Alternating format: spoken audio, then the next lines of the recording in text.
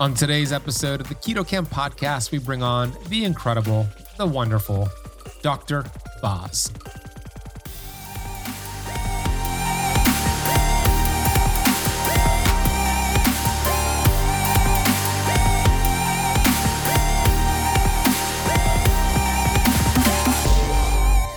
People think trauma is this physical, concussion, and boxing and football, but the biggest trauma to brains is chemical. The chemicals that work fast are alcohol and, crystal meth and THC. The chemicals that work slowly are high insulin.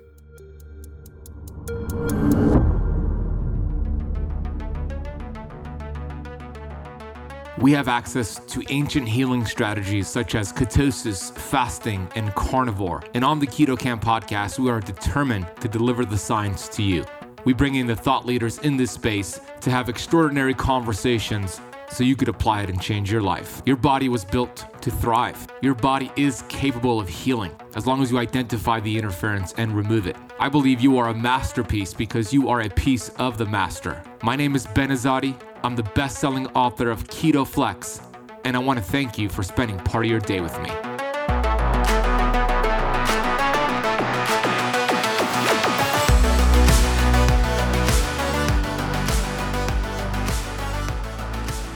Hey, Keto Camper, Ben Azadi here, the host of the Keto Camp podcast. I am very excited and very grateful that you chose to press play with us today.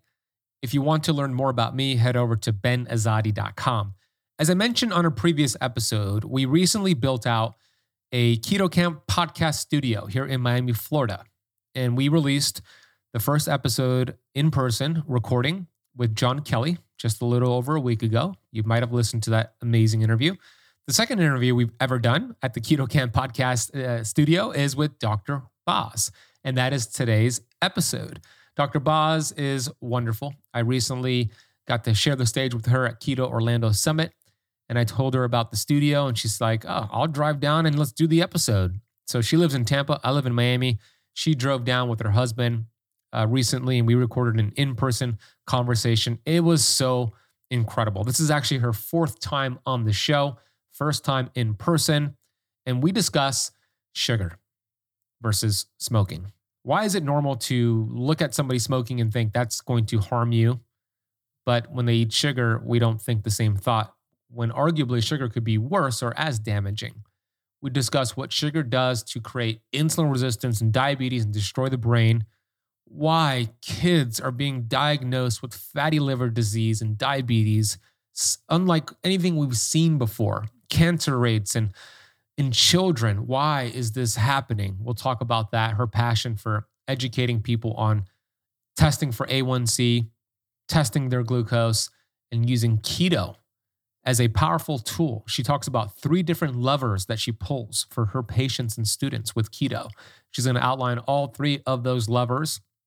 And then we get into something really fun, which is sardines and the benefits of something she calls sardine fasting, 72 hours with sardines, with the bone and the skin, and why that transforms your glucose and ketone numbers, your results on keto, how that transforms your brain health. And I told her, look, if we do the podcast in person, I will eat sardines with you on the episode. Even though I don't like sardines, I said I'll do it.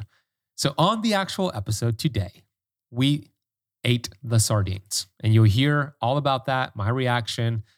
And if you watch the video interview, which is on our YouTube channel, you could watch us eating the sardines. We chased it down with a shot of olive oil, but you could watch the video version on youtube.com/ketocamp.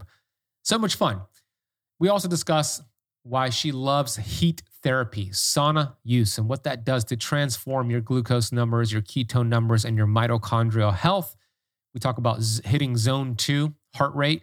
She'll explain what that means and why you want to get there consistently, and a lot more. I got to I had dinner with her and her husband after the interview with my fiance, and I just enjoy everything about Dr. Boz. If you're not following her already, go to her YouTube channel. It's amazing. We'll reference her website, her YouTube channel, her social media down below in the podcast notes. Before I bring her on, let's get to today's Apple Podcast rating and review of the day. This is from LRMI20. 5-star review titled Fabulous. I've been fasting for a couple years and I'm always looking for helpful, updated information to help me on my journey. This podcast is fabulous. Great information and great guests. Thank you, LRMI20. I appreciate that. Good job practicing fasting. You're going to love episodes we got coming out in the near future because we've had already incredible speakers with over 600 episodes and we're just getting started. Thank you for taking the time to listen and leave that rating and review. If you have not left the Keto Camp podcast a rating or a review as of yet, please do so. Maybe I'll read yours on the next episode. All right, let's discuss so many cool things with Dr. Boz. Dr. Annette Bosworth is an internal medicine physician, author, believer, and former faculty member with over 2 decades of experience assisting people in overcoming long-term chronic diseases. She has been mentioned in various media venues, including CNN, Time, US News, World Report, and Fox News. Here's Dr. Boz. Dr. Boz, I'm excited to bring you back to the show 4 times in less than a year, but this time is special because if you're watching on YouTube, we're here in person at the Keto Camp HQ. Thank you for making the drive down from Tampa, up from Tampa. Yes. Well, Ben, thank you very much. I couldn't believe that's all happened in a year. I know. That we were within a year and 4 visits, and they've been great. I have more people tell me, what you did on Ben's show. I'm like, what did I say on Ben's show? Your brilliance, like you're going to share today. Yeah, if you missed those episodes, we'll link them down below. We talked about your backstory, your books that you've written, your story about your mom. We talked a lot about mitochondrial uncoupling and A1C testing and advanced glycation and end products. So we're going to touch upon a few of those things, but I want to start with sugar. It's interesting because I put out some videos about sugar just like you do, and you're really brilliant explaining what it does to disrupt our health. But I remember putting out a video of me in Kentucky, and I was sitting in Kentucky. I had my videographer, and I said, hit record. I have an idea. So I was just sitting at a restaurant, and I said, you know what's weird is if I pulled out a cigarette and started smoking in front of people, people would look at me and either consciously or subconsciously say, dude, smoking kills. You're going to kill yourself. You're going to harm yourself. But if I pulled out like a soda or a Snickers bar or Skittles and ate that in front of them, they wouldn't think a second thought. Same thing with their children, right? And there were some comments saying, yeah, Ben, you're right. There were some people saying it's totally not the same thing. So is sugar that bad? How bad is sugar really? Well, you've picked the right audience. I think one of the hardest things to like pensively put into other people's brains, like just see what I've seen and incorporate it into your processing is what happens at such a slow, tiny level, but at a massive price in the end. And it's that insidious creeping of cellular death that happens when sugar is abused again and again. I was looking at an autopsy of a friend whose child had some chemotherapy and had some really tough chapters, and he had some calcification in his arteries. And she wanted to know if it was from the chemo. And I went and looked to see, is there any reported documentation?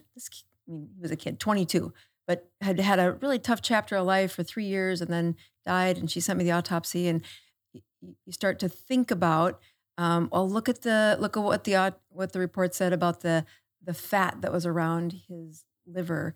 And he wasn't obese, but the places where he was putting his fat was dangerous enough that even at 22 years old, there was calcification in an artery.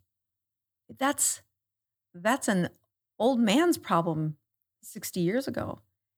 When I first started as an internist, internal medicine is supposed to start at puberty, take them to the grave. So you'll get some teenagers, but most kids who are attached to their doctor in their pediatric years are going to wait as long as possible to transfer to that adult doctor. And I had never had a pediatrician call me and say, I've got this type 2 diabetic for the first 15 years of my practice. And now I have pediatricians calling me saying, I have this 16-year-old and, I've maxed out this medication for type 2 diabetes. I've maxed out this medication for type 2 diabetes. What do you do next? And I'm like, how old are they? This is a disease that is supposed to be north of 40 is still shocking in internal medicine. North of 80 is when you've said, okay, you have my permission to now have problems with sugar. You're 80. When that is the case at 16, and we have maxed out the medications because to transfer what it's doing at a cellular level, and you say, oh, it's okay, it's their birthday. Ah, it's all right, it's a little bit. Same thing. It's just one cigarette. Mm-hmm. The cigarette isn't the problem. It's the cigarette that gives you that crave for the next cigarette. So then it's the volume of cigarettes. And then it's the area under the curve. Like, well, what age did you start? How many packs per day? Did you ever take a break? Do the same area under the curve with sugar intake. And you're like, I don't know, right after they're done nursing, we start finding ways sugar gets in their diet in a way that is totally not healthy. And then the place they put on fat, the dial for what insulin does with area under the curve, like how many times, how many days, how many months are they now at it? That by the time they're 12, sure, the kid's 40 pounds overweight, but it's a kid whose family all has diabetes and now they have it at 15, maxed out by 16 on all my meds. Like, this is preventable. This is reversible. The data to prove that is no longer in question. It's how do you transmit this message to a community? And, you can find some great political angles saying, oh, we should tax the sugars. Oh, we should, shame them for being overweight, finding all kinds of ways to say what's the right way for society to do that. And I'll tell you, nothing works better than mom and dad's education and what happens at that dinner table. And the matriarchs of the world are the mothers. They set the pace for what families eat. Sure, there's the exception, but that is really the message mothers put into a family and into a kid's menu. And, especially studying what women's bodies, what their consequences are, especially those who birth children, they're going to have to be even more strict for their bodies. And you'd like to see that strictness transfers down to the kids, but it's only if mom's had a serious health injury or has really kind of decoupled from the general population's conversation and said, let's hear what they're saying over in this column. Mm-hmm. Otherwise, those kids are, they're on a path that says, yes, sugar is that dangerous because there's no outward sign. So our family I'm just about to start senior year for my youngest child. Today was the first day of school. So we have a season where they listen to mom and they're boys. So about 12 or 13, they start to slightly not listen, but definitely by 14 and a half, they don't use verbs and they don't listen to mom. It's on dad's shoulders, but they like competition. So I have a continuous glucose monitors that I've been playing with and just saying, well, let's watch what happens. And my poor husband gets to be the experiment for a lot of things in life. And so I had 3 of them and said, well, let's do it a 3-way experiment. One for me, one for him, and one for my teenage son, who's in the middle of what he calls dirty bulking. Dirty bulking. I don't even know if that word is a real word. I just it is. It's his excuse to not eat sardines. Hey, but that's a way to bulk. Sardines are loaded in nutrients and calories. Oh, yeah, but he thinks carbs are needed to bulk. Anyway, mom doesn't know anything yet, so that'll be a few years from now. But dang, it was amazing to watch his blood sugars. His muscle mass and how much that kept his blood sugars stable. And he's 17. He's been in a household where he doesn't get abundant access to carbs. But you look at that comparison to every other person around him and then watch that glucose monitor that even when he was really naughty, like had a bunch of sugar, his glucose monitor would barely blip. Is that because he's active and the amount of muscle mass he has? So it's acting like a sponge?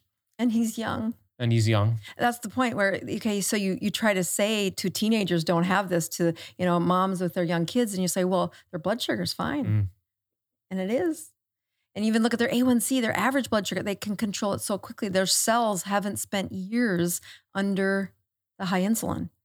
You have to have it. There's a tipping point where the cell will no longer listen and then gets a little worse and then gets a little worse. And then there's a time where there's a death sentence on the cells that make insulin. And that's a point of no return for patients. But those teenagers, it's almost impossible to see it. Like the ones that have diabetes are shocking to me. Like, oh my goodness, you have had to have so much sugar to have that by the time you're 16. So, to say, well, have them check their blood sugars. I can say that to my folks that have had, abdominal weight for 5 to 10 years, but you can't say that to the young ones because the evidence is difficult to prove. It's at such a cellular level and the price is hidden. So in that scenario with like your son who's handling the glucose well, how do you teach them to because over time, if your son keeps doing that, it'll catch up. Like you said, there's a tipping point, right? Mm-hmm. Insulin will keep screaming and eventually that's not going to be heard as efficiently as it is being heard right now. Then those glucose levels will raise. So how do you educate that to your son if you're not seeing that right now with those blood sugar readings? Yeah. The best data that is possible, that is out there, is what it does to his brain. And the good part is when you have that health and then they overload, he can feel what I'm saying is true. And I really think that when you're speaking to teenagers, they can smell a lie. Oh, they can smell a lie. If you exaggerate things, they'll Google it and they'll prove you wrong. Ask me how I know that. I don't want you to do this behavior. There's got to be a study out there somewhere that says I'm right. But when it comes to brain functions, the tools we have are functional MRIs, and to watch how much less of their brain activity is engaged when they've had, it has to have swelling in the brain. So they have to have the sugar and the insulin that is allowing just enough swelling. But brains are very sensitive, especially those teenage brains. And you'll get functional MRIs that they can't pull in the resources nearly as efficiently, and they can't recover as quickly. But a teenage boy that's been pretty keto or been pretty low processed food, and then just splurges when mom's not watching, and then he'll sleep. He'll just say, "Oh, I just had to go to sleep." And so the brain data is pretty easy for me to use. The other places that I've really been, it's hard to get kids to pay attention because that resilience is amazing, right? But one of my favorite studies that's been around for many years was what happened with teenage brains and alcohol. And this correlates in a minute to the insulin, and just I'll link it back. So these teenage boys were in a functional MRI and were tested. So they're taking a test where they lay in the functional MRI and you can see how much of their brain was required to function well on the test. One boy was a normal teenage boy, and they were both like 16 or something. The test was done on a Wednesday. The other boy was a kid who got drunk every Friday and Saturday night. So he was a binge drinker only on the weekends. And then, so by Wednesday, clearly he's sober, but you would think, well, does it have any attachment for what he had done on that weekend, right? So the recruitment of activity is what this functional MRI was set for. And the lack of brain activity during the test was worse than an elder man with Alzheimer's. Wow. It was shocking. And so you put those three up there, and I've been a bit evil with my kids. So whenever I would go to the Department of Defense and I'd give this 12-hour workshop on how to heal brains from trauma, what you don't hear in that title is they're really learning is people think trauma is this physical, concussion, boxing and football. But the biggest trauma to brains is chemical. The chemicals that work fast are alcohol and, crystal meth and THC. The chemicals that work slowly are high insulin. So he had to sit through one of these because I needed a slide advancer. Ah, smart. You prepared this ahead of time. And he would... Strategic. Yeah, right. It was great. So he had a job to do. He was helping me and he advanced the slides, but you had to pay attention. That was what the key was there. And this slide deck was the first time when my middle son went through it, about a week later, he texts me, "Hey, Mom, can you send me that picture of the brains with..." And he would refer to the story. So when Chancellor, my youngest son, went through it, it was about a week and a half later again, where he's like, "Hey, Mom, can I see your slide deck?" You didn't want my help. And I'm like, sure, I'll get you those pictures. Meaning they're listening, and it's so powerful when you see, here's what our medical advancements, especially for the brain, have shown. And, that the power of, I'm going to be 52 in a few months. And to think back about what it's like to be 12 or 13 and they dream and they want and they look across the room and say, how do I get to reach for that? And praise God, in our country, that's, the opportunities are right in front of them. It is truly, the game will be won by the driven. And if you can help them see, oh yeah, if you want to be driven, don't paralyze the growth of your brain, which is what the whole workshop really kind of is leading to, that teenage brains are to be protected. Here's how you do that. If you have an injury, here's the things you would do. And, one of the chapters one of the modules is on different chemicals. And the one that I think is the hardest for people to really appreciate is what happens when they were overweight by the age of 20. And then they were more overweight by 25. And just the slippery slope of just a few more pounds, which is really like 1 or 2 bites a day when you're dealing with sugar. It's like, you can't control for that. You cannot be that disciplined. And the way that human body ages, especially the brain, it is fixable, but it's better to be preventable. Amen. Yeah. So you talked about diabetes and children now getting it. They had to change the name, right? It used to only be called adult onset diabetes. Now, so many children get it. It's called type 2 diabetes or type 1 diabetes. When babies are born and they're breastfed, they're naturally in this state of ketosis. They're going in and out. Breast milk has saturated fat, cholesterol, and there's sugar, but the baby's using it. So it's naturally going in and out of this state of ketosis. Mm-hmm. And then typically, like what happened with me and so many American babies, the mom weans them off, and then they're fed maybe like a sugar formula with high sugar, a baby formula with high sugar, high carbohydrates. Then they're weaned off of that. They're eating their foods, but they're eating all day long high carbohydrates. And eventually that catches up to you. Maybe when you're 16, maybe when you're 36. But if you don't make that switch and go back to this fat burning state, ketosis, it's going to catch up to you. And to your point, it damages the brain, the blood vessels, it creates hyperinsulinemia, leads to diabetes, and that leads to a whole host of problems. So what about a parent who now has discovered Dr. Boz, right? She's been following your YouTube channel, or a father, and they've made their switch now. They know they've done a lot of damage to themselves, but they have kids, and unfortunately, they weren't aware of this back then when they were raising their kids, but now they are. Right. How do they make that switch to the kids now in the household? Because now the kids are used to eating a certain way. How do you make that switch now? Well, I always like to remind them that, so let's assume the kids are still under their roof. You think they're not listening. You think they're not paying attention. But I can remember some of the most ingrained behaviors I learned when I was a teenager. So you think, oh, it's too late. They're 16. They're going to get really crabby. They don't like it. They can go on their own. Yeah, but they're watching you. Imprinted behavior, it is the way the brain is wired, even especially in those teenage years where the brain is growing very fast. So I would do the same workshop in a teenage version. I called it a shelter, but it was really foster kids who were in a place where they hadn't quite been assigned to a home yet, and their parents were in a place they couldn't take care of them. And very transient group of people. So I would have about 6 modules that I'd do all on brains, because the brains really got them attracted to the information, and the pictures were great. And even if they hadn't had the lessons before, they could really dial in.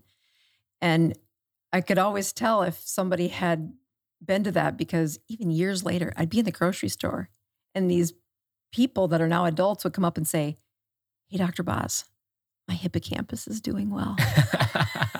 So they would dial in and say that the lesson there is that growth in the teenage years is the highest commodity they have, are the cells in your hippocampus are rapidly dividing and growing. And mine don't get to do that. Yours don't get to do that. Once a brain is fully developed, that growth rate of a hippocampus is like in the single digit percentages during a time of repair, as opposed to a 20, 30, 40% growth rate over several months when it's in those teenage years. So whatever behavior they see, they are learning at a level that you can't appreciate how that's going to grow with their life. So I tell parents that you have until 26. Just keep doing it. Keep being the version of them you want them to be. And, I'm really big on, you're the leader of them. You are their direction in life. And so the habits you think they're not watching, they're watching. Parents would say, I go out to the garage and smoke. I never smoke in front of my kids. I'm like, yeah, but you disappeared when you were stressed out. What you should have done, what I would encourage you to do is tell your kid, I'm stressed out. I really want a cigarette right now. I'm trying to stay present. Here's some other things I'm trying to do. Oh my goodness, would your kid learn a lot? So when parents say, yeah, I don't want to be a carb-filled family and I know how good it is for their brains, but my kid is a forgotten cause. Like, I'm not going to just give them to the wolves. I'm like, no, you buy the groceries, you run the money. They get the money from you. So my kids have an unlimited access to Starbucks. They know better than to drink Starbucks sugar foods, like the sugar drinks, but there's enough eggs there that they are not going to die. And they can, if they're going to buy any other food, they can get it in a different way. I'll hook up the Starbucks app to my phone, to my account, and I'll pay for your Starbucks, where they've got drinks that aren't sugary, that are in the cool zone, whatever, that needed to be enough attraction, and that there's eggs at any time of the day that you want to have food, you can have food. Now they're teenagers and they don't make perfect decisions, but when I look at parents and they're willing to take their kid to the psychiatrist or the pediatrician and say, I think it's ADHD, or I think that they just can't focus. And, I've got several colleagues who have a line in the sand now to say, before I write a stimulant for anyone, the whole family goes into a state of ketosis, that there is no processed food, carbs in the cupboards. There are no processed foods in the menu, and mom, quit buying them. I mean, that access and that imprinting really matters. The other part that I think people should think about is it safe for kids? And when you look at the literature on the seizure disorders, I mean, it's not a little bit of data. It's not data from 3 years ago. It's 1950s is when this experiment started. And these, seizure failures, meaning they had been on Depakote, they'd been on lithium, maybe Depakote wasn't around, but the standard treatments for seizures at the time, and they failed. They couldn't get the seizures to stop. And so they were the keto kids. And as long as they were at 100% compliant with a ketogenic state, they stayed out of a seizure phase. They didn't wet their pants. They didn't fall to the ground. I mean, this is not a little bit of, I cheated, so I have a slow, foggy brain. No, they have severe outcomes when they would fall off. And these seizure patients were in the kind of study that as an internist, you love, but you never see, you rarely see, not funded by a drug company. And they were, the people who started the study were not going to see the results because they are autopsy results at the end of their natural life. And when I wrote my first book, Any Way You Can, one of the first autopsies had been made public. Now, since then, there's several more, but so it's one of the seizure kids. They're in their, I think he was late 80s. And the autopsy, I'm like, it must be wrong. Because this 80-year-old who has a history of childhood seizures. So that's not how many seizures did you have in a week. It's how many times is their brain seizing in an hour. It's just a constant, daily seizures are in the hundreds. So, and every time you seize, you deteriorate the brain. It's an injury. It's the fat that's lining the neuron is melted. You have myelin sheaths that are wimpy and moth-eaten. Every seizure, it gets worse. So now take that times 80 years. So they got on a ketogenic diet and they were compliant. They had to be. So they aged into their 90s, and not only did their brain not have the defects that are typical of a seizure, a lifetime of seizures, but the neural fibril tangles that are highly linked to all the brain diseases of aging, like Alzheimer's or Parkinson's or ALS, those neural fibril tangles, those tau proteins they were not there. I'm like, what do you mean not there? Like they were low? No, they were not there. And of course, this was just the first autopsy. I haven't studied the other ones quite as intensely, but the other part that was very shocking was everybody has cancer in them. There's cancer happening, and it's this fight against your body's repair system and filter of this is a defect that your cancer load will go down. But the other part, they had filtered the blood. They had looked for cancer in this man. He's like, there's no cancer. And that might sound like, oh yeah, sure, that's great, he didn't die of cancer. I'm like, no. Everybody's got some. Right. So, go back to Steve Jobs, when Steve Jobs had pancreatic cancer, and he's like, well, I have all the most innovative people in the world helping me, and I can filter out and find the cancer, and then we can, okay, that's not how it works. It's a great invention, and I think, wow, but prevention is you gotta have the enemy fighting against cancer from the day the cancer cell starts. So for this person to have no cancer, I'm sure the pathologist missed some. It's got to be cancer somewhere. But it was so low that he was willing to put it in his report that I'm standing on none. Come check my work. So when parents so you first look at safety when teenagers or even kids say, is it safe to put them on keto? And then what we really should be asking is it safe to have this much insulin stimulated from the age of 5? From right after breastfeeding. And that answer is clearly no. Clearly we have, these diseases get younger and younger. The number of arthritis syndromes that a rheumatology clinic should be filled with elders. Now they're filled with 30-year-olds, 20-year-olds, and even teenagers who are getting joint replacements because parents couldn't find any other option. And, the only prescription drugs we could do for these people with immune and joint destruction is, let me just dial down your immune system. That's what my drug does. You're like, what do you mean, for a week? No, for a lifetime. Yeah, which has a whole host of other problems down the line, right? Yeah, look at how much energy we put into, an infection like HIV, which is an immune system that's broken, right? The virus, it's broken. And then the consequences of living with that are, well, they're going to get, you have to have hyper alert for any infection because of how weakened it is. And now you want me to prescribe that same kind of syndrome as you have a weakened immune system forever at 15 because we can't talk about a ketogenic option? There's a bit of anger, and I've actually really looked toward how do you serve the teens and those young adults where life blew up. And I think of these foster kids where they didn't have a stable unit. The foster families are great, but especially in the middle, where you're trying to get someone assigned. And boy, some of the toughest assignments are a teenager who's got a foster family now that says, here, come live by our rules. And even if you've never been to church, we're going to church with us. And you've never given up Doritos. Now we don't buy Doritos. You've never not had cereal, and we're not doing that. And you say, well, how important it is and how much you could have probably course corrected a lot of the struggles mom and dad were having had their brain not been swollen by persistent insulin laden diets. That in and of itself would have course corrected maybe not all of their behavior problems, but behavior problems are very real. Ask any teacher today saying, I don't know how to manage the classroom anymore. The energy is so toxic.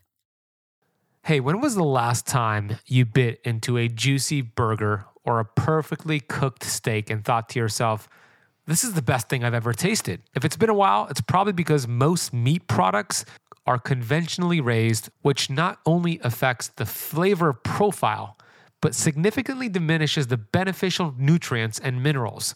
And believe it or not, even products that are labeled as grass-fed or ethically raised to make you think they're high quality are often finished on grain or in factory farms, which is why I am so excited to share something with you today that will not only help you avoid the hormones, antibiotics, and pesticide residues that diminish the taste of conventionally raised meat, but could also save you nearly $1,000 over the next year on your grocery bill. And the best part, this may be the best tasting thing you've had in a long time. So what the heck am I talking about? I'm talking about Wild Pastures Meat Delivery. They provide the highest quality meats from small, regenerative, family-run farms here in the United States that prioritize sustainability and animal welfare. Their beef is 100% grass-fed. Their pork and poultry are pasture-raised, something you won't find anywhere in the grocery store, resulting in meats that are not only healthier for you, but also better for the environment. One of the reasons why me and my fiance Natasha loves Wild Pastures is that we can opt out of supporting harmful conventional farming practices and instead support small, family-run farms without spending a fortune. And the convenience doesn't stop there. They offer delivery straight to your door so you can enjoy delicious, high-quality meats without even leaving your house. No matter where you are in the lower 48 states, Wild Pastures has got you covered. Not only is this the most convenient way to get your meat products, but Wild Pasture meats are better for you nutritionally, and they're higher in the total nutrients, phytonutrients, antioxidants, key fatty acids, vitamins, minerals, proteins, and amino acids. And today, for keto campers, for a limited time, you can get 20% off every box plus free shipping for life and $15 off your first box. This is a crazy deal, and I hope you take advantage of it. So make the switch to Wild Pastures today and save nearly $1,000 on your grocery bill while feeling healthier and enjoying the best tasting meats of your life. All you need to do is go to the link in the podcast notes down below. Everything is already applied. All you got to do is click that link, customize your order, and you'll have some delicious, healthy tasting meats very soon. Head to the podcast notes down below, click the link, enjoy your Wild Pastures. Okay, let's get right back to this episode. So with keto, we know that a ketogenic diet could, as you just mentioned, could be such a great tool for them, but you can't really put it into a pill. You can't make a lot of money from it. So do you think that's one of the reasons why it's not widely accepted as a valuable tool that we could use for these individuals? You think that it's because you can't put it into a pill, big pharma can't capitalize on it?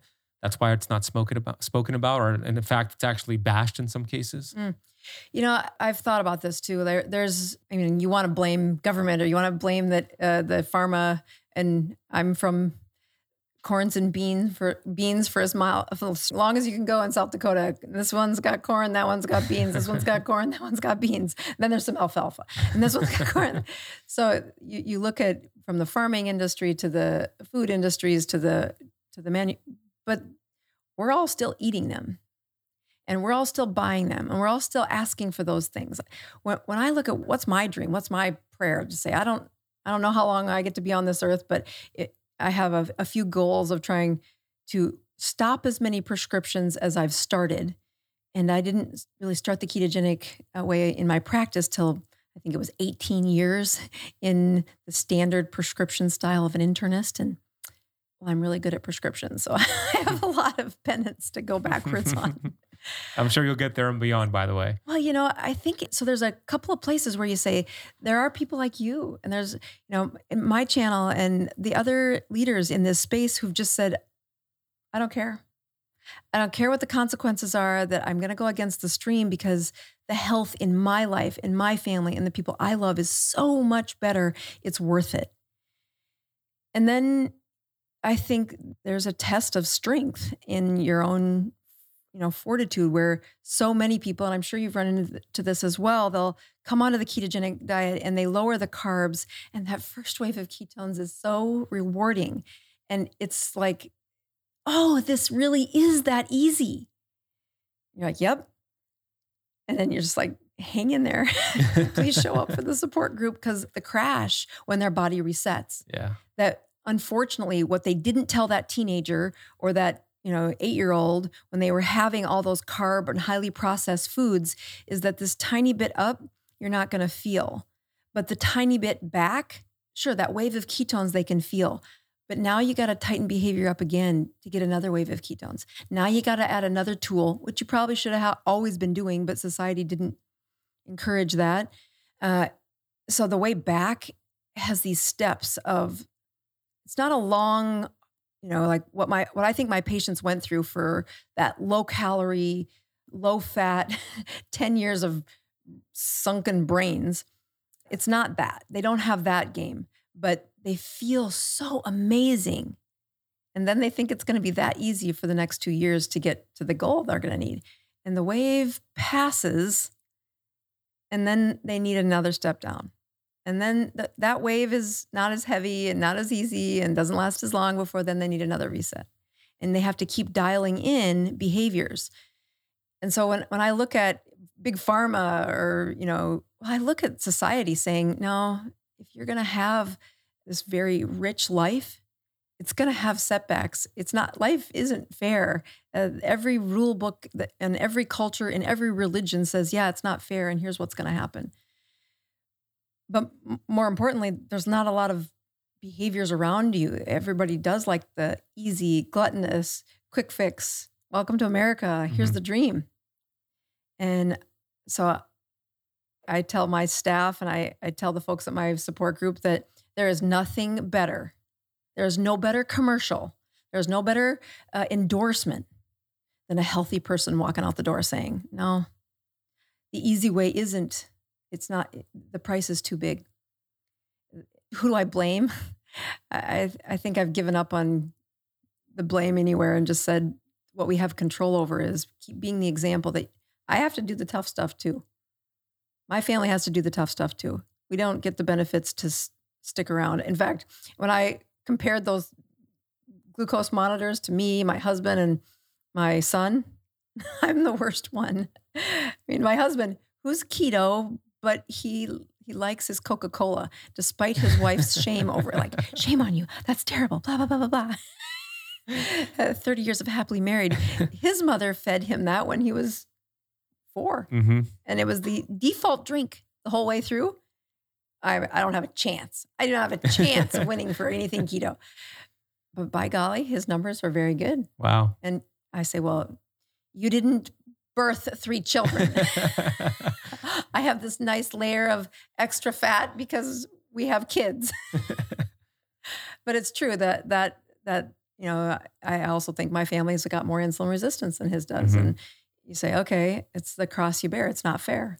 But it is, I mean, that's the example we want for our kids, that we want. I try to put out in the support group that when the person comes to support and they're first in that wave of the first amount of keto and their glucose is better. Like I had this woman who's been on insulin for a long time. She shows up at our support group and she's got like ketones of 3.4 and I'm off insulin. And I'm like, I'm holding my breath as she's doing her check-in and going, how many days keto are you? And now it's about a month later. Maybe it's about 6 weeks later. And that has changed dramatically. She's back on insulin. And she's like, but I was still doing so good. I'm like, yeah, I know. Your body will adapt. And I just think those are what they didn't tell you as your body got worse. Yeah. Now that you especially can measure, she's a insulin injecting diabetic. She's got to check her sugars. She's like, well, this is not working. Like, no, it's working. It's just that you got to tighten things up. You got to tighten it up again. You're going to have to tighten it up again. To get off that insulin, it's a long game. Do you have a lot of clients who say, what am I doing wrong? Like they put fault on themselves when they think it's not working because those numbers always change. Do they use that language? And if they do, how do you correct that? Yeah, that it's either there's 2 places, there's 2 camps that they'll come in and say, what am I doing wrong? And then they'll say, is it something we haven't found yet? Like, is it a hormone issue, or is it my thyroid, or, is it, do I have an extra stomach? They want this to be some mysteriously rogue diagnosis that their system's not working right. And the truth is, no, insulin resistance it's a long game and it's difficult to correct it. And you have 3 levers that I think people can pull on. And so when they're in that game of it must be my fault, or what I call the distraction phase, they'll say, well, can I try Ozempic? Can I have one of the appetite suppressants? Can't we do let's make my hormones more bioidentical? Like I said, when you get done with all that, come back and I'll teach you what to do next. Because, the one I'm thinking of right now is, you're 65. Your hormones have very little to do with this problem. What has a lot to do with this problem is you're 65 and this problem started in your 20s. Then the amount of insulin got worse every decade, not only because you ate more, but because the particle sizes of our food got more refined, that the textures became even smoother, that the abundance became even more. And you got taught all this crap that said, eat every 2 hours on a low-fat diet for at least 2 decades in there. And now you're trying to undo it. So when they get to that phase, I say, here, we've got 3 levers to really push on your metabolism. And this, of course, is that you still have a thyroid. And as much as adrenal fatigue happens, it's a terrible, just garbage bag for diagnoses.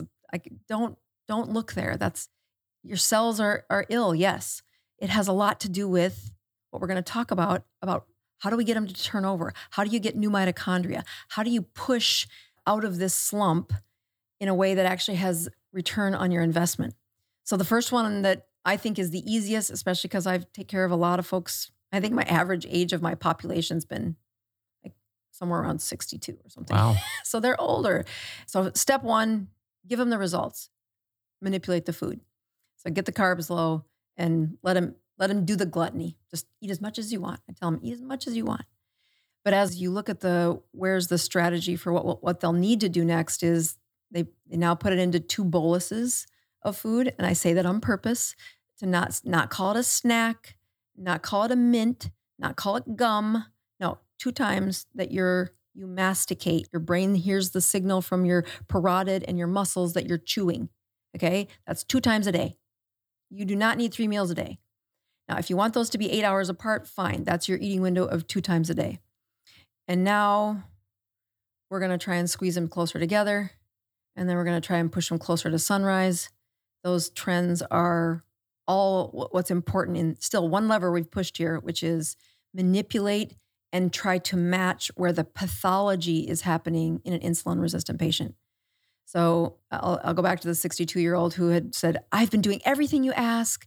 I'm sure there's something wrong, and I'm going to go to this endocrine doctor to see if I can get all my hormones tested. Now, Medicare won't pay for it, so it's going to cost me like $4,000. I'm like, don't spend your $4,000 there. You're not going to find the results.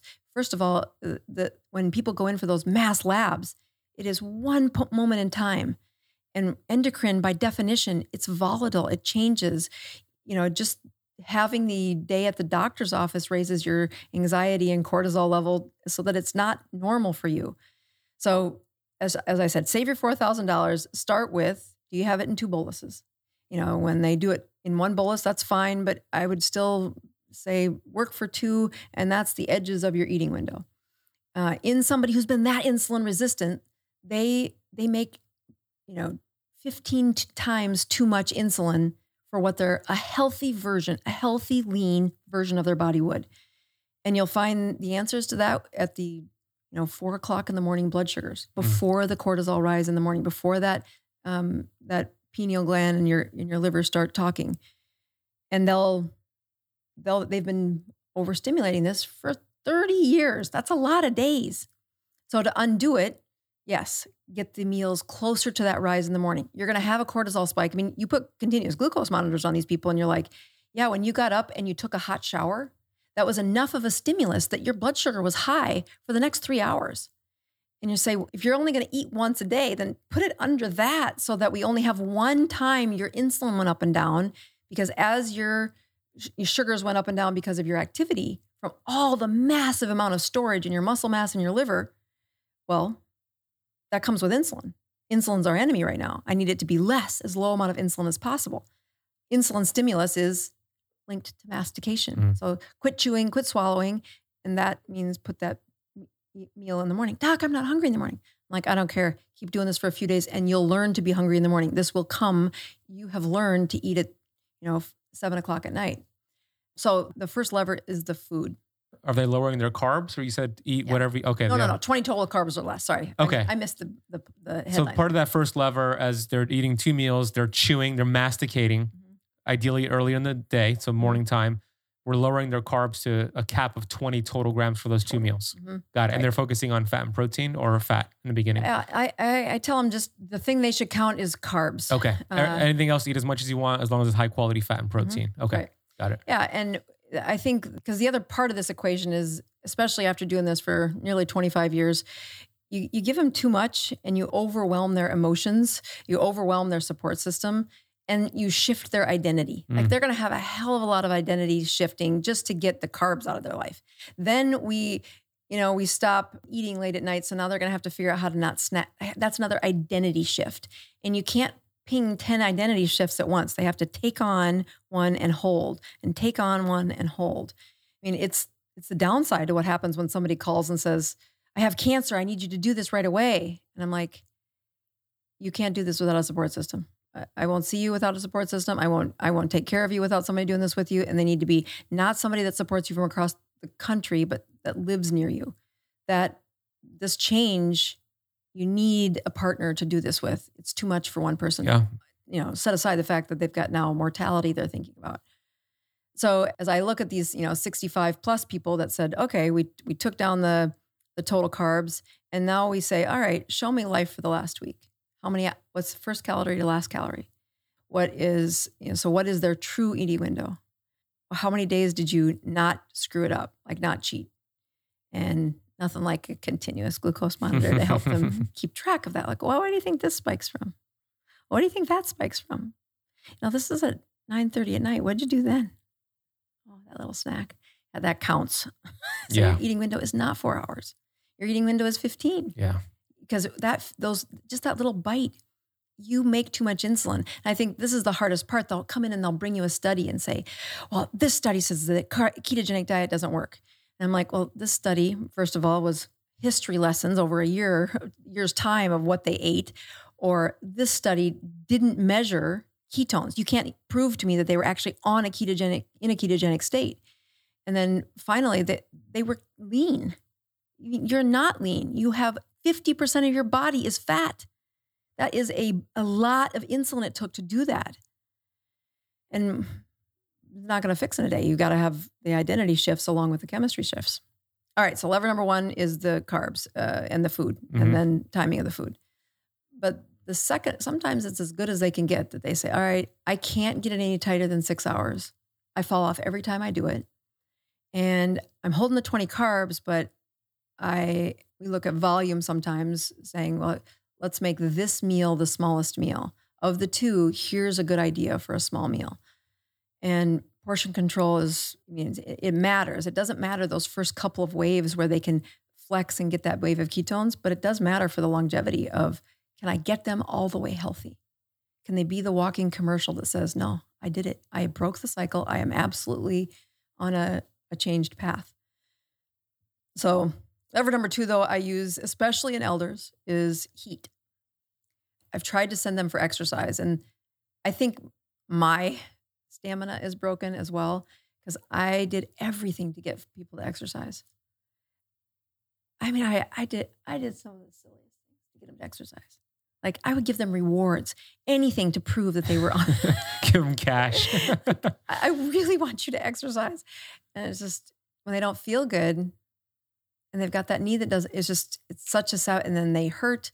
And then I've done this before, doc, and then they get pissy. And the exercise doesn't do much if the chemistry's not right. If they're in a high insulin state, I mean, they can cardio themselves into next week and still not get any lift in their mitochondria in a significant way to have sustainable weight loss. So you can hack that with sauna. And I wish I would have had that in my armamentarium 20 years ago. But here we are. Yeah, 4 minutes in the sauna, even, like, you got to break a sweat. You got to get that sweat broken. And then it's got to be a rhythm. How often do you sweat? Can you get there for 5 minutes? Can you get there for 6 minutes? And here's where that data on pushing somebody into a zone 2 heart rate. So you know about zone 2. You think your audience knows about zone 2? Oh, explain it. Yeah, it's a certain heart rate you want to hit. Yeah, I mean, when you're looking at rebuilding mitochondria, you want that zone 2 to be 80% of what they do. And you'll hear people say, yeah, I have either they never get out of zone 1, they never really break a sweat and hold it, or they bounce clear up to a really high heart rate and then quit. You're like, okay, that's just hurting you. That's just breaking cells right open and just barfing all over the other cells. Yeah. And they're probably going to feel tired the rest of the day. Right. And worn down. Exactly. But if you are looking for mitophagy, the quickest way to turn over a mitochondria, to say that mitochondria is underperforming, stimulate it to go down and the next one to replace it. That's what we want. And that's what is the highest turnover, the highest stimulus without crashing, is zone 2. What's the heart rate for zone 2? I don't remember. Well, that's just the problem with zone 2 is you take it into research, and then the research, they put them on a VO2 max, and then they say, okay, for oxygen in and carbon dioxide out, and it's 20 to 80%, and the numbers get a little crazy. So then you can be a little less geeky than a VO2 max, and you can have them check their lactate. So if you can't clear lactate quite as well, it's going to go up to this I think it's a standard deviation above your baseline. or maybe it's 1 millimeter above your 1 unit of whatever they're measuring. It's the first step up is what lactate is, and that holds them in zone 2.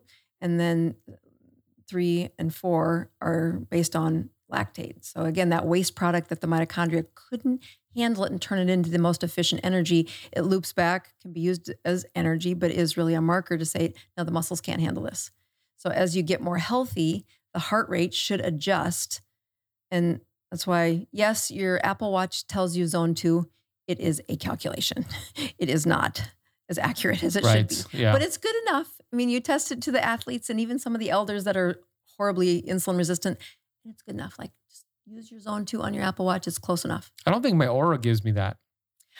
I thought Aura did it on a certain setting, but you couldn't see it real time. Let's see. I played basketball today in a fasted state. Let's see what it shows. I'll show you my stats here.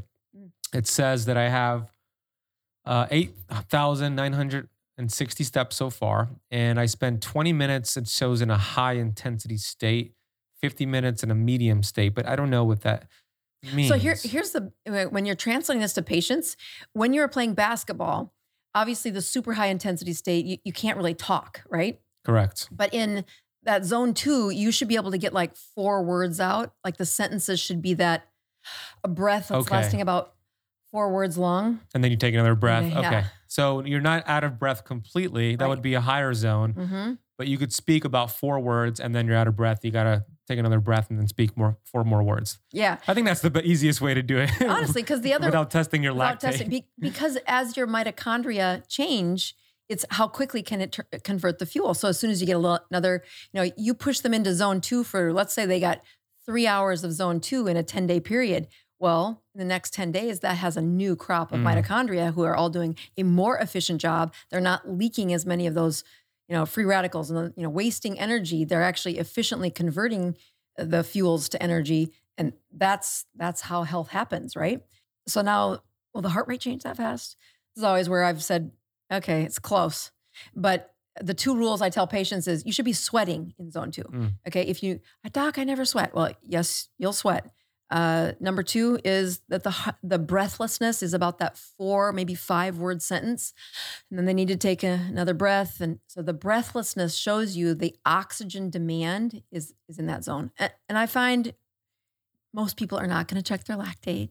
They're not. Right. I haven't done that myself. Right. How long should we spend in that zone 2? So that's the key. 80% of your workout should be there. So what I tell patients is if you're going into a sauna, and you're trying to do this in the name of mitochondrial health, 20 minutes in the sauna is a pretty good goal. Most of my patients start at 4, and then we slowly get up into that 20 minutes.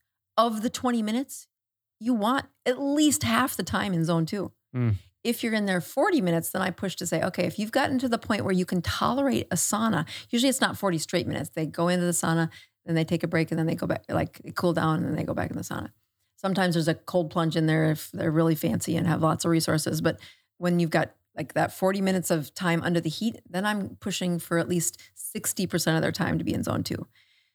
And I think the key is don't go through the suffering of getting yourself hot in a sauna and then don't have evidence that your heart rate is getting up high enough.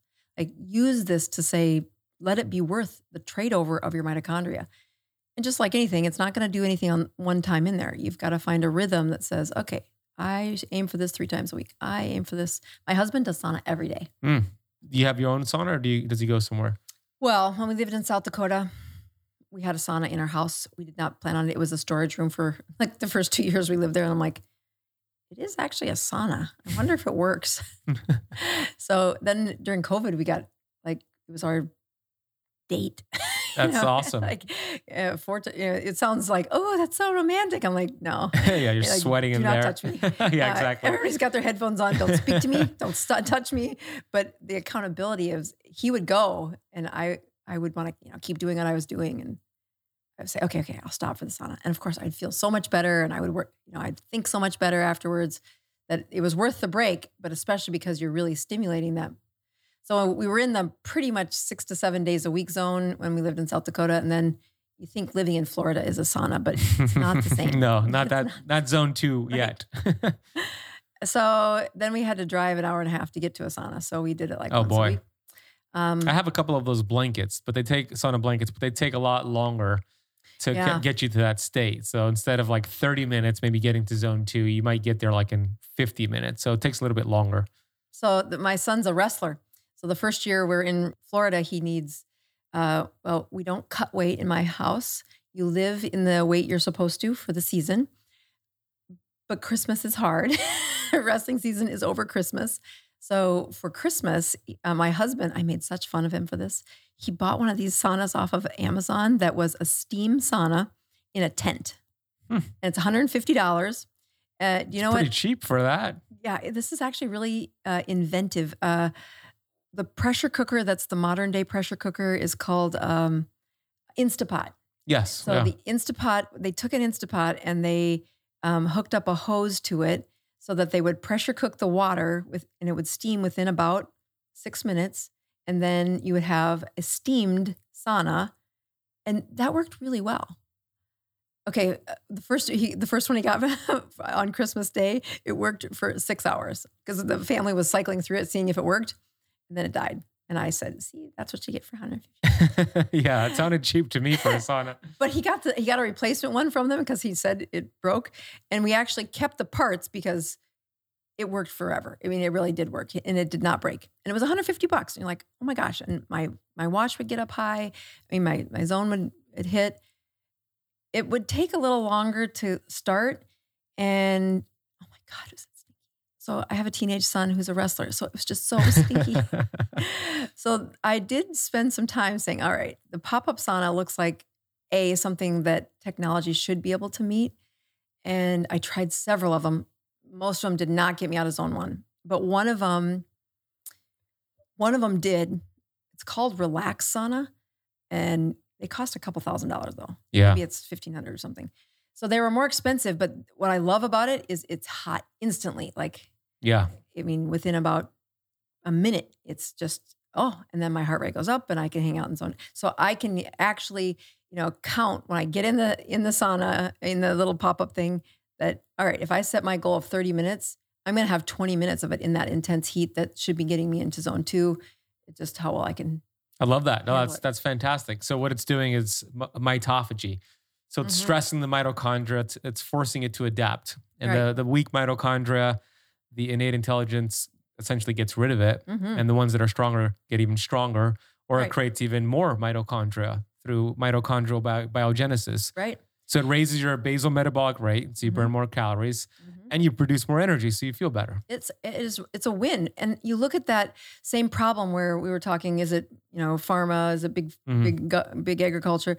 And you say, well, it's the pride of having done something stressful, that intentional health-based stress, hormesis, whatever word you want to call it. Yeah. Well, no, you did something hard and you did a little bit better than yesterday. And that sense of self-pride, that sense of accomplishment that I really, as soon as they do it once and then they do it again, and then they start to say, I can do it longer, especially if they've got a watch where they're watching the heart rate. So now you're using data-driven metrics to replace your mitochondria. And that 62-year-old, that's what I said she needs to do. Like, okay, here's what you've got with your social life that you can make your meals this a little bit better. She could tweak a few things in the way she was eating. She probably could do some extended fasting, which I don't use the word fasting until at least 36 hours. So if she put a 48-hour fast in once a week, that's her lever. That's a good lever. But the sauna, that is a fantastic place. And, she has arthritis. She has a severe injury where getting her to do resistance training is a good theory, but she's going to do it in an isolated place. She's not going to have a coach. Yeah, she might hurt herself, have a setback. Yeah. And then you're like, okay. And then we lose all momentum. So I don't have them reach for that resistance training, that third lever, until they have the first 2 levers at least in a rhythm. And I have other leaders in the space who push back against that. You should be pushing exercise earlier. And I'm like, you come sit in this chair. We have a different audience. Yeah. You have 62-year-olds who have arthritis and different conditions. Like, it's probably not a good idea to start them off there. It is. And you say, you want to take this gal with 150 extra pounds and walk her around and say, now muscle through it. I mean, so I do love resistance training. I think one of my personal goals is to CrossFit in my 80s. That's great. I did a show, my live show last week. I've been I've done this 3 times in my career where I look at the audience in my practice and I sort them into those who they're escaping. They're getting free of me. That's the goal. As much as that's not a good business plan, they don't need me. The prescriptions are gone. The health is truly back. And I don't see relapse in their future. Like they're not going to come back crashing down without, outside of a major medical issue. And you say, well, what are they doing? And so the first time I did it, I had wrote down I think it was 6 things. And then I did it when I changed practices. I left corporate medicine and I was starting my own practice and I was trying to think, well, what is it about the people who do this, who break the cycle, who they are not, they escape. They are not destined for this life. They got it. And I had about 12 of them then. And so I did it again and said, okay, what are the 6 things? 6 seems to be like the truth. Like a lot of them were duplicates, I think. And, data and measuring data is, even when you're in a slump, that's what they do. They look at the numbers that are data. And when I look at why do I push people to do resistance training after those 2, the way I talked about it was how to be the happy loser. That I go to CrossFit and I am the oldest lady in the room and I have to band my pull-ups and I can only box jump whatever the side one is that's the lowest. And I don't care. I still did it. Yeah. And even though I lose every time I go to CrossFit because they, keep score and how many reps did you do? And how many EMOMs did you do? And I'm like, I'm the happy loser because I'm still there. Yeah. You're really a winner. Right. For showing up and doing it. And I think that's the mentality is that, compare to you and then don't quit. I mean, I do think that, keeping that persistence in muscle training exercises is important for the long game. And you can see a lot of the folks that put exercise at the beginning, what I've seen happen over and over again is the patients quit. They quit. And then you have nothing. And then you try to bring it up again and it's really a stonewall that you have to start with the things that have the easiest wins first for these that are severely metabolically ill. And when they come in saying, Doc, what am I doing wrong? What am I doing wrong? They want to get better. But they also have a memory, a history of, I've been told to do this 100 times. I'm 63 years old. You think I haven't done this before you? You think no one's told me this before? So to put those levers in a sequence where the chemistry has to be right first. And once you get them to that, all right, just ride the wave of those ketones first, then add heat in a way that you continually track your metrics. How many minutes did you make it? How many times a week are you going? The investment isn't, this gal, $4,000 to check her labs, which no one was going to reimburse her for, and it's going to be useless in 3 weeks because then your chemistry's changed again. There's much better ways to figure out what's going on with your hormones than that mess. Yes, that sauna is more expensive than you want, but there are ones for $150. That's possible. And or just move to Miami. Yeah, there you go.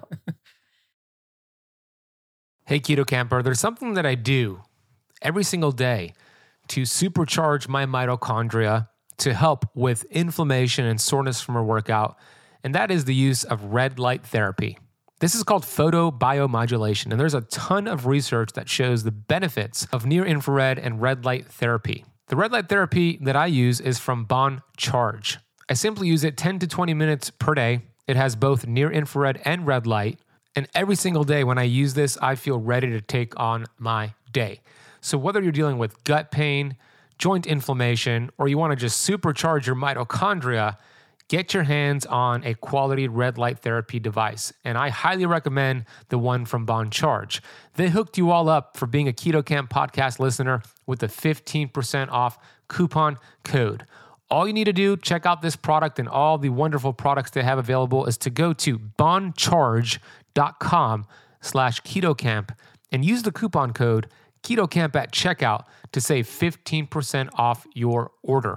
We will drop that link and coupon code in the podcast notes. Go check it out, and let's get right back to this episode. And I think the community-based, the positive peer pressure is what I think CrossFit does. It's terrific. Yeah, it's so wonderful. The community is incredible. It's really, that's why they're so successful. Mm-hmm. And CrossFit's not as popular as it was maybe 5 years ago or so, but it's still pretty well known worldwide. And it's that community aspect. It's true. Like I tell these people I'm like, go to your CrossFit gym. And if they tell you that you can't do it, then go to a different one because everything is scalable. Ask me how I know. That's true. And I'm sure since you finished last in like the workouts, those who finish before you are there encouraging you. Yes. Like, come on, Dr. Boz, finish. That's what they do. That's the environment. Is. And you're like, like I better finish. They're all watching me. I first started when my kids they had CrossFit Kids. And so that's the wall ball mess I was telling you about earlier, that it was way too hard of a workout for me. And I was really my ego was a little high at the time. Yeah. You have to check the ego at right, CrossFit. I did. I'm like, okay, I want to live through tomorrow. But I have 3 sons, right? And I do not want them to imprint my weakness. But you take them to a CrossFit gym with you, and there's always men in the room doing. You'll be humbled fast. Mm-hmm. Yeah. Yeah. And so you say, look at that encouragement that they see. This is what it looks like to age in a physically fit way. Mm-hmm. And please be the beacon for my kids to see that. Yeah, I love that. It is. And I have a few folks that had never been in a gym, went to a CrossFit and said, yeah, there's a couple other folks that are old. The CrossFit was in Orlando. So I think it's meant to have elders in it. Retirement capital of the world. Is it almost? That or Boca, maybe. Boca Raton. Yeah, Boca Raton might be. But still Florida in general. Yeah. And he's like, no, they actually have a class for people our age. I said, I want to meet this CrossFit. Smart. Yeah. It's actually a good business model too. Right. Like, don't need to be pushing it forever, but here's what. Yeah, I love it. It's fantastic. Mm-hmm. I want to close the conversation and land the plane with something that I don't want to do, but I did challenge you to this when we were together last week. Yeah, we were in Orlando last week at Keto Orlando Summit. We were both speaking and hanging out. And you talk a lot about the benefits of sardine. You call it sardine fasting. You've done some cool studies with your patients. And let's talk about all the benefits first. Inspire me. Amen. And then what we're going to do here on the interview, if you're watching on YouTube, I'm going to eat some sardines. I haven't had sardines in a long time. I don't think I'm going to like them. However, I know how beneficial they are. You're going to inspire me some more, and then I'm going to eat them with you because I made a promise. So why are sardines so healthy for us, and what are some of the cool data metrics you've seen with them? Well, it's a great commercial for, if you needed a reason to figure out if you've got fasting skills, they become a lot better when you have it up against a can of sardines. So let's talk about that. Again, you've heard me talk about the strategy I use for especially folks that are metabolically very sick. And some of the things they don't appreciate is how much they are eating. The other thing is satiety is a sensation that they have been, insulin suppresses that. They just don't get that feeling of fullness. So when you look across the metrics of what foods deliver satiety, your omega-3 fats are really powerful in satiety. I happen to run peak brain performance is the subtext to my medical clinic. Like, how do you get peak brains? Nothing like little bitty fish in a menu to get them doing better. When you say, well, can't you just have cod liver oil or can't you just have omega-3 supplements? Those are fine. Those are great. But when you track human behavior for what is a behavior change that somebody does today that they're still doing in 5 years, satiating food is going to last way longer than a supplement. So let's have satiating food that's portion controlled, that's found in every grocery store, in every third world country I've ever been in. That's true. It is little canned fish. They last a long time. In the Midwest, this is what fresh seafood looks like. Yeah. Like I grew up on sardines, but. So we have a civil war. We're just going to stock up on these beforehand. There you go, yes. We'll be ready. So the other parts is when people say, oh, what about the mercury in fish? And you're like, yeah, the smaller the fish, the better the mercury. Yeah. And, the smaller the fish, the more absorbable that omega-3.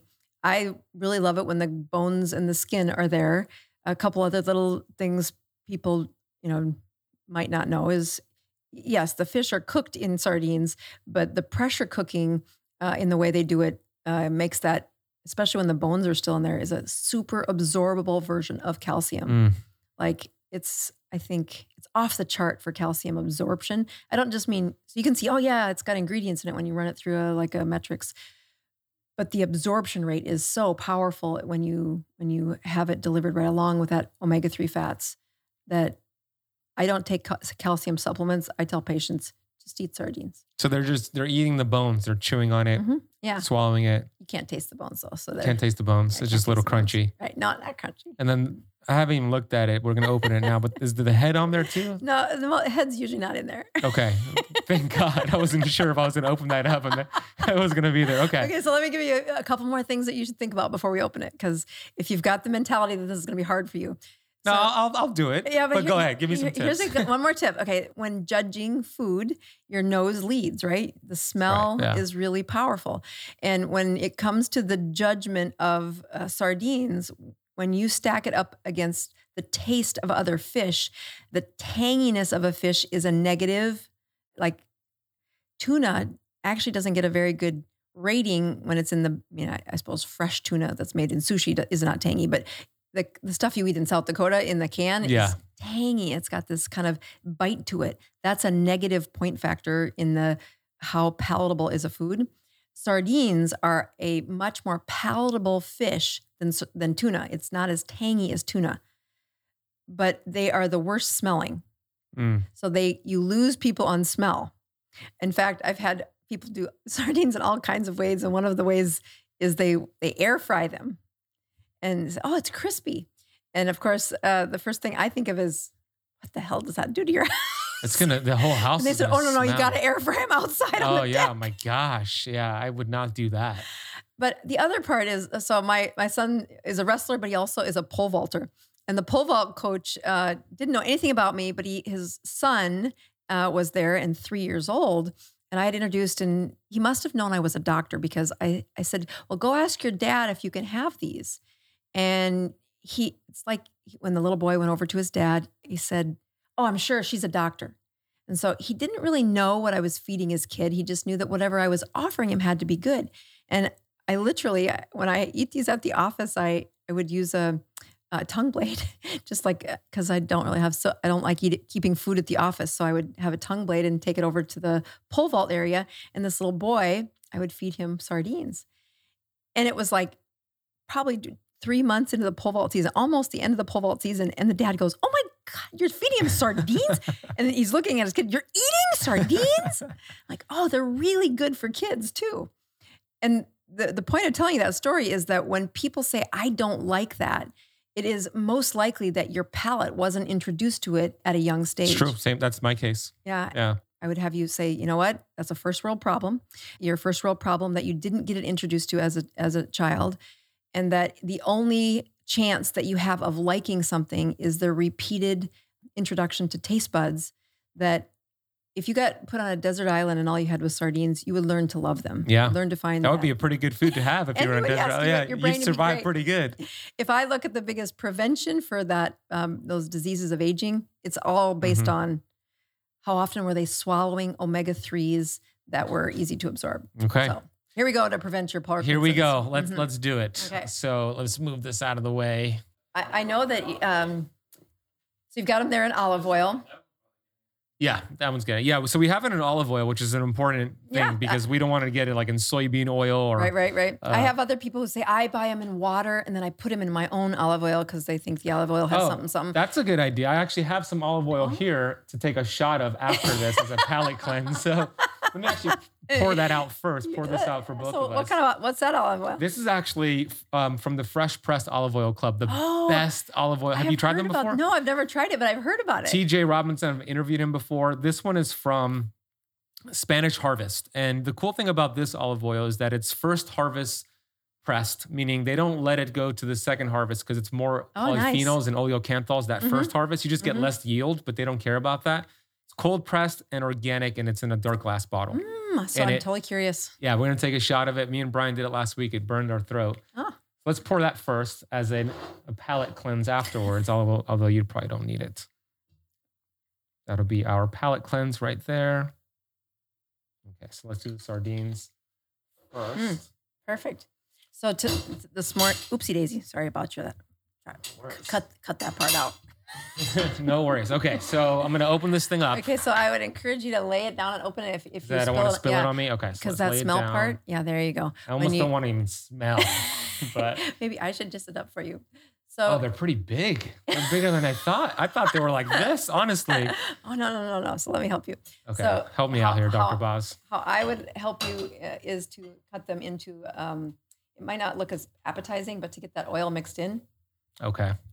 My mouth's a little further away from that. So, and you picked ones without skin and without any bones. So these are baby sardines. Yeah, my next level up is with the skin and bones. I'll do that next time. And the reason you care about that is I think you burp less because everybody's going to burp when you have skin and bones. Right. Oh, that's good. Yeah. So you're going to have less sardine burps.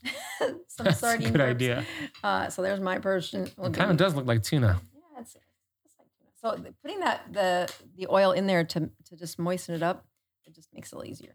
Thank you. You wouldn't want That's it a to good. have, I was gonna just scoop the whole thing. Yeah, honestly, I eat it right out of the can, but I'm gonna help you eat here. Okay, so there you go. Wait, am I eating that whole thing right there? Yeah, you should. Oh my It's really gosh. good. It's really good. All right, so here we go, Dr. Boz.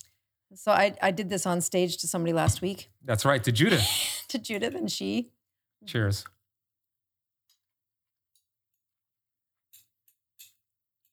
It is kind of like tuna. Yeah. Mm-hmm. It's actually not that bad. The health benefits are outweighing the thought of eating sardines. So here's how I prefer it. I always like a little salt on everything, but these actually seem to taste a little salty. Yeah, and I got nice salt. And pepper. Pepper increases Salt and pepper? The absorption of those omega-3s a little bit better with Does some it? pepper. Mm-hmm. Huh. Just like it does with turmeric, huh? Interesting. Yeah. So when I do the sardine challenge, especially if I'm working with somebody that's very insulin resistant, I tell them you cannot have any carbs and all that, the extras they try to put on it to cover up the taste. Yeah, right. You can't put any of that. Yeah. And you have your patients do 72 hours of sardine, just sardines for 3 days. Right. So unlike the 72-hour fast, which Right. starts at the end of the last meal, like, okay, I just finished my ice cream. I'm starting my fast. I'm like, that's very manipulative. Sardines start at the first bite. Got it. And you're doing that for 72 hours. And then you end the 72-hour fast. At the last hour, you have your final can. So the fast starts at the last bite of the sardines is what you're saying. Oh, yeah, the first bite of the The sardine. first bite, excuse me. And then for 72 hours, are you just eating sardines or are you fasting and then breaking it with the sardines? Only thing they can eat is sardines. Okay. Only thing you're eating throughout is sardines. Got it. On the menu. What are some of the things you've seen? Because you did some cool studies. What are some of the benefits you've seen by doing that? So the best part is like that gal that came in, Doc, I'm stuck, and I do everything right. Like to get her system to make ketones again, well, first of all, it needs to be a metabolic stress without insulin. The particle size of sardines, well, it's not measured in particle size. There's strips of fiber in the area of the muscle cells in there. So it's a very low insulin response, even in an insulin-resistant patient. And what you'll see is by the third day, it's actually the day after they break their fast. So they've done the 72 hours. They've kept track of their glucose and their ketones, and glucose goes down and ketones go up. And which is a good gauge that you're getting this autophagy. Yeah, and it's a stress. It's you're asking for a workout of those mitochondria, right? And as you flip it, as they really get to a point where they've not seen ketones like that in ages, and their glucose finally, in many cases, finally gets below 90. They finally get into what I think of as much healthier. And then the next day, it's even better. Like, Doc, I'm back to eating normal. I'm like, what you're really reaping the benefits of is when ketones are in circulation, they stimulate the liver to make more ketones. I mean, ketones beget ketones. So the wave lasts after the 72 hours. Like the best numbers usually come the day after the 72 hours because the body is truly flexing. And they may not feel satiety after one can, but when you say, I don't care if you get up at 2 o'clock in the morning, anytime you want to eat, sardines is the menu. So ad libitum, as much as you want, as long as it's sardines. And then watch what happens. The volume of their food is strikingly low by the third day. Like you'll hear people in the first 24 hours, they'll have 3 to 4 cans. Then even another 3 to 4 cans on the second day. By the third day, it's maybe 2 cans and many times just that 1 can at the end of the hour. And again, you want that high fat, high protein, and in a place where, yes, you're masticating. Yes, you're going to get an insulin response. Everybody does, but it is so tiny. Even in the insulin injured, they've got abundance. So for those watching or listening, but watching primarily on YouTube, if you're going to do a sardine fast, let us know in the comment section. Look, I did that because you challenged me to it. I know all the benefits, but I also did it because I want you guys to know that it is so beneficial to consume sardines. I'm actually inspired to do more of it. Wasn't that bad, actually. But I want you to do it too. Like, take the challenge. Dr. Boz's YouTube channel has some great videos on sardine fasting, so follow her on her YouTube channel. But let's cheers to some sardines and an amazing conversation. It's going to burn your throat a little bit. That's so nice, though. Last question as we wrap up this amazing conversation, and I feel the burn. Oh, yeah. So what's that from? That's from the polyphenols and the oleocanthols, the antioxidants. I don't think I've ever had that happen with olive oil. Yeah, that's what you want. That's how you know it's a real, like, high quality olive oil. Oh, a lot of the stuff in the supermarket goes down smooth, and it's a red flag. Oh, I'm about to head into a rabbit hole here. Yes, I'll connect you with TJ. Okay. Yeah. Last question is about vitamin G. We both are big fans of this supplement. Anti-inflammatory, probably is going to help with insulin resistance. It will. A1C, brain function, GABA, Cortisol. oxytocin, everything, right? Pretty much touches upon every health benefit we seek, which is gratitude, being in a grateful state. So I want to ask you, Dr. Boz, what do you have vitamin G for today? So this is a season for me where I'm starting the last chapter where my kids are at home. And my son went on a date last night where he's dating a police officer's daughter. And he went out with a family that had grandparents still alive. All 4 of his grandparents are dead. And it has been a season where I know they would have loved to have watched what the lives of my kids have turned into. So the gratefulness I've really been, I have a gratitude list. I have a prayer list that I keep track of. And I've had just an abundance of how family isn't genetic. The family I've got is past. And the family that I'm finding in Florida has just been, I'm so grateful for what I worried I would never find a good community. Like, how can I replace 50 years in a state where, there's only 800,000 people in South Dakota. And I think I knew one in every city. That's crazy. But as I looked at 2 years ago, what was on my prayer list, it was to find a community that I feel connected to. And when my son went on this date, he found grandparents that are her grandparents, but he came home and told more stories about the grandparents than the parents or the girlfriend.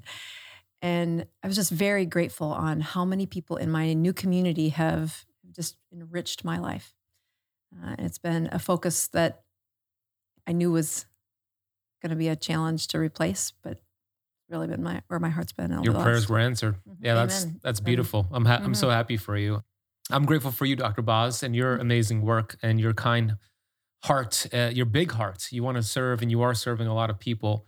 I love how you educate people. You're fun and intelligent, and you really enjoy teaching. Like, you're a true teacher, and I really respect that about you. And I'm glad that we crossed paths a year ago in Orlando, and now we're in person recording a podcast for the 4th time in 12 months. And we're neighbors. Pretty much. Kind of. Although Brian would argue. Commute. Your YouTube channel is amazing. We're going to link that down below. Where else do you want the keto campers to check you out? Yeah, I think that's the step one. You'll find the other places once you get there. And it's free education. I think of what I used to do behind the exam room door only. I've tried to say, this is the place where I can do it to more people at the right price, and hopefully helping the next generation not be so insulin. Yeah, you are. So it's Dr. Boz on YouTube. Go check her out. Dr. Boz, cheers until the next one, round 5. I look forward to that already. Thank Amen. you. Absolutely. Awesome.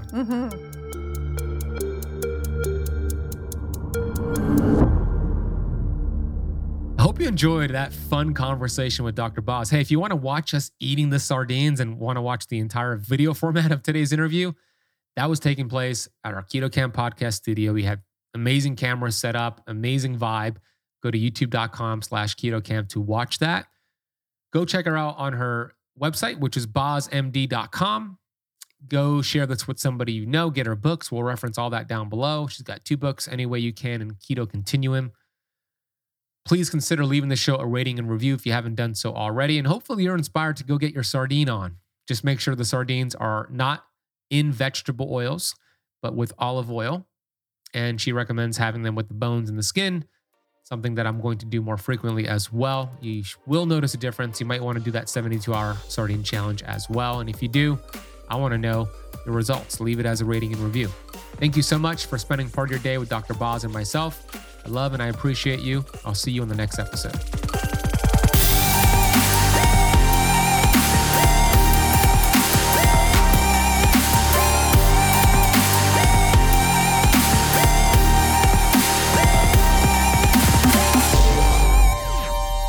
This podcast is for information purposes only. Statements and views expressed on this podcast are not medical advice. This podcast, including Benazati, disclaims responsibility from any possible adverse effects from the use of information contained herein. Opinions of guests are their own, and this podcast does not accept responsibility of statements made by guests. This podcast does not make any representations or warranties about guest qualifications or credibility. Individuals on this podcast may have a direct or non-direct interest in products or services referred to herein. If you think you have a medical problem, consult a licensed physician.